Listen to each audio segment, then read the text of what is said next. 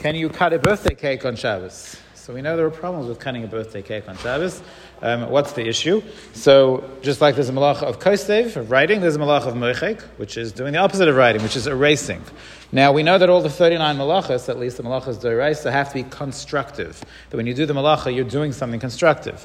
When you're erasing, it doesn't seem to be very, very constructive. And in truth, the Gemara says that mochek d'oraisa means that you're erasing in order to write something better on that space. So that's mochek d'oraisa. You're erasing in order to make room for better writing. You made a mistake. The typewriters used to have that white, make room. So that's mochek d'oraisa.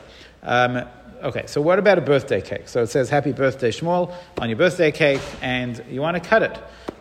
So that's not mochek d'oraisa, because you're cutting it in order to have a piece of cake. You're not doing it in order to write something else on the cake. But you are ruining the letter. So that, in fact, that's the case. You're not allowed to cut through a letter on the birthday cake, and that applies as well to a picture. So sometimes birthday cakes have a flower, a rose, or something. You won't be able to cut through that either. If you have a picture cake, you got a problem. Because the entire thing is a picture, you won't be able to cut that on Shabbos. You could pre-cut it before Shabbos, but if you ask me, that defeats the purpose of the picture cake. Okay, so a couple of interesting points. What about cutting between the letters? So whoever wrote happy birthday, there's an H and an A and a P. So I just want to cut between the letters. So this is a shaila, whether or not separating two letters is considered mochek, and it really boils down to a different question, whether putting two letters together is considered kosev. So writing letters is considered kosev, but taking pre-existing letters and just putting them together in order to spell a word, is that kosev? And this is a machlokes.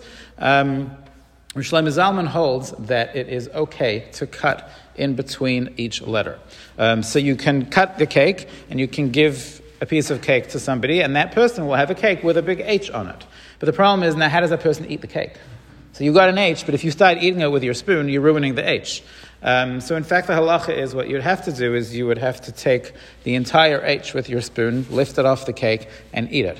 And that way, why is that okay? Because if you're ruining it in your mouth, that's never a problem. So like many other malachas, if you're actually engaged in actual eating, that's not considered a malacha. So you could take the entire H of the spoon, you have to be kind of, dexterous to do that, and eat it that way, and that's fine. What about a cake that is in the shape of a letter 8 for your kid's 8th birthday? So there's no writing on the cake, but the cake is the number 8. Can you cut that cake? So we discussed yesterday that making a meaningful shape, even if you're not writing, is considered to be a problem of kosev. So is cutting it up considered to be a problem of mochek? And again, this is a machlokes. And the Mishnah Berurah seems to hold that Mishnah Berurah is lenient and says that when it comes to mochek, even though making it originally is considered kosev, now that we look at the cake, we say it's just the cake. So interesting that kosev and mochek don't have exactly the same rules. When you're shaping it that way, that's kosev. But once it's there, we say that's the cake, and you're actually allowed to cut that. That's no problem.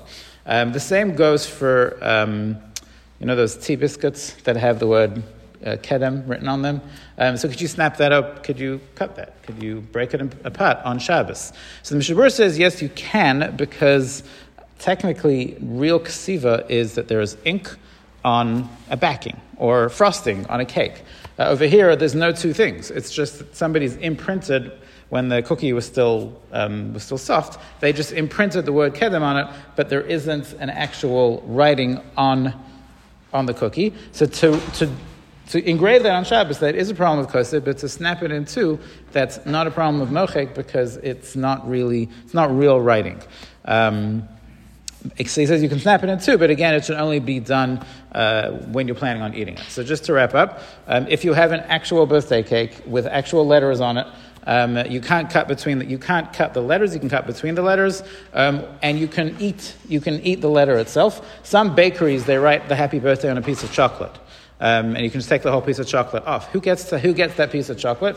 Obviously the birthday girl or boy, and that person, they can't snap it in two because that is frosting on a backing, but they could eat it. They could literally take a bite out of it, because when you're actually eating, that's not a problem. So if it's frosting on a backing, You can't snap it in two, but you could eat it. If it's not frosting on the backing, it's just literally engraved, like in the cookie, or the cake itself is a letter. So then we're lenient when we say you're allowed to break it in two. But again, it should only be done. It doesn't have to be done with your mouth. It can be done with a knife or your hands. But it should be done when you're planning on eating it, not just randomly. Good night.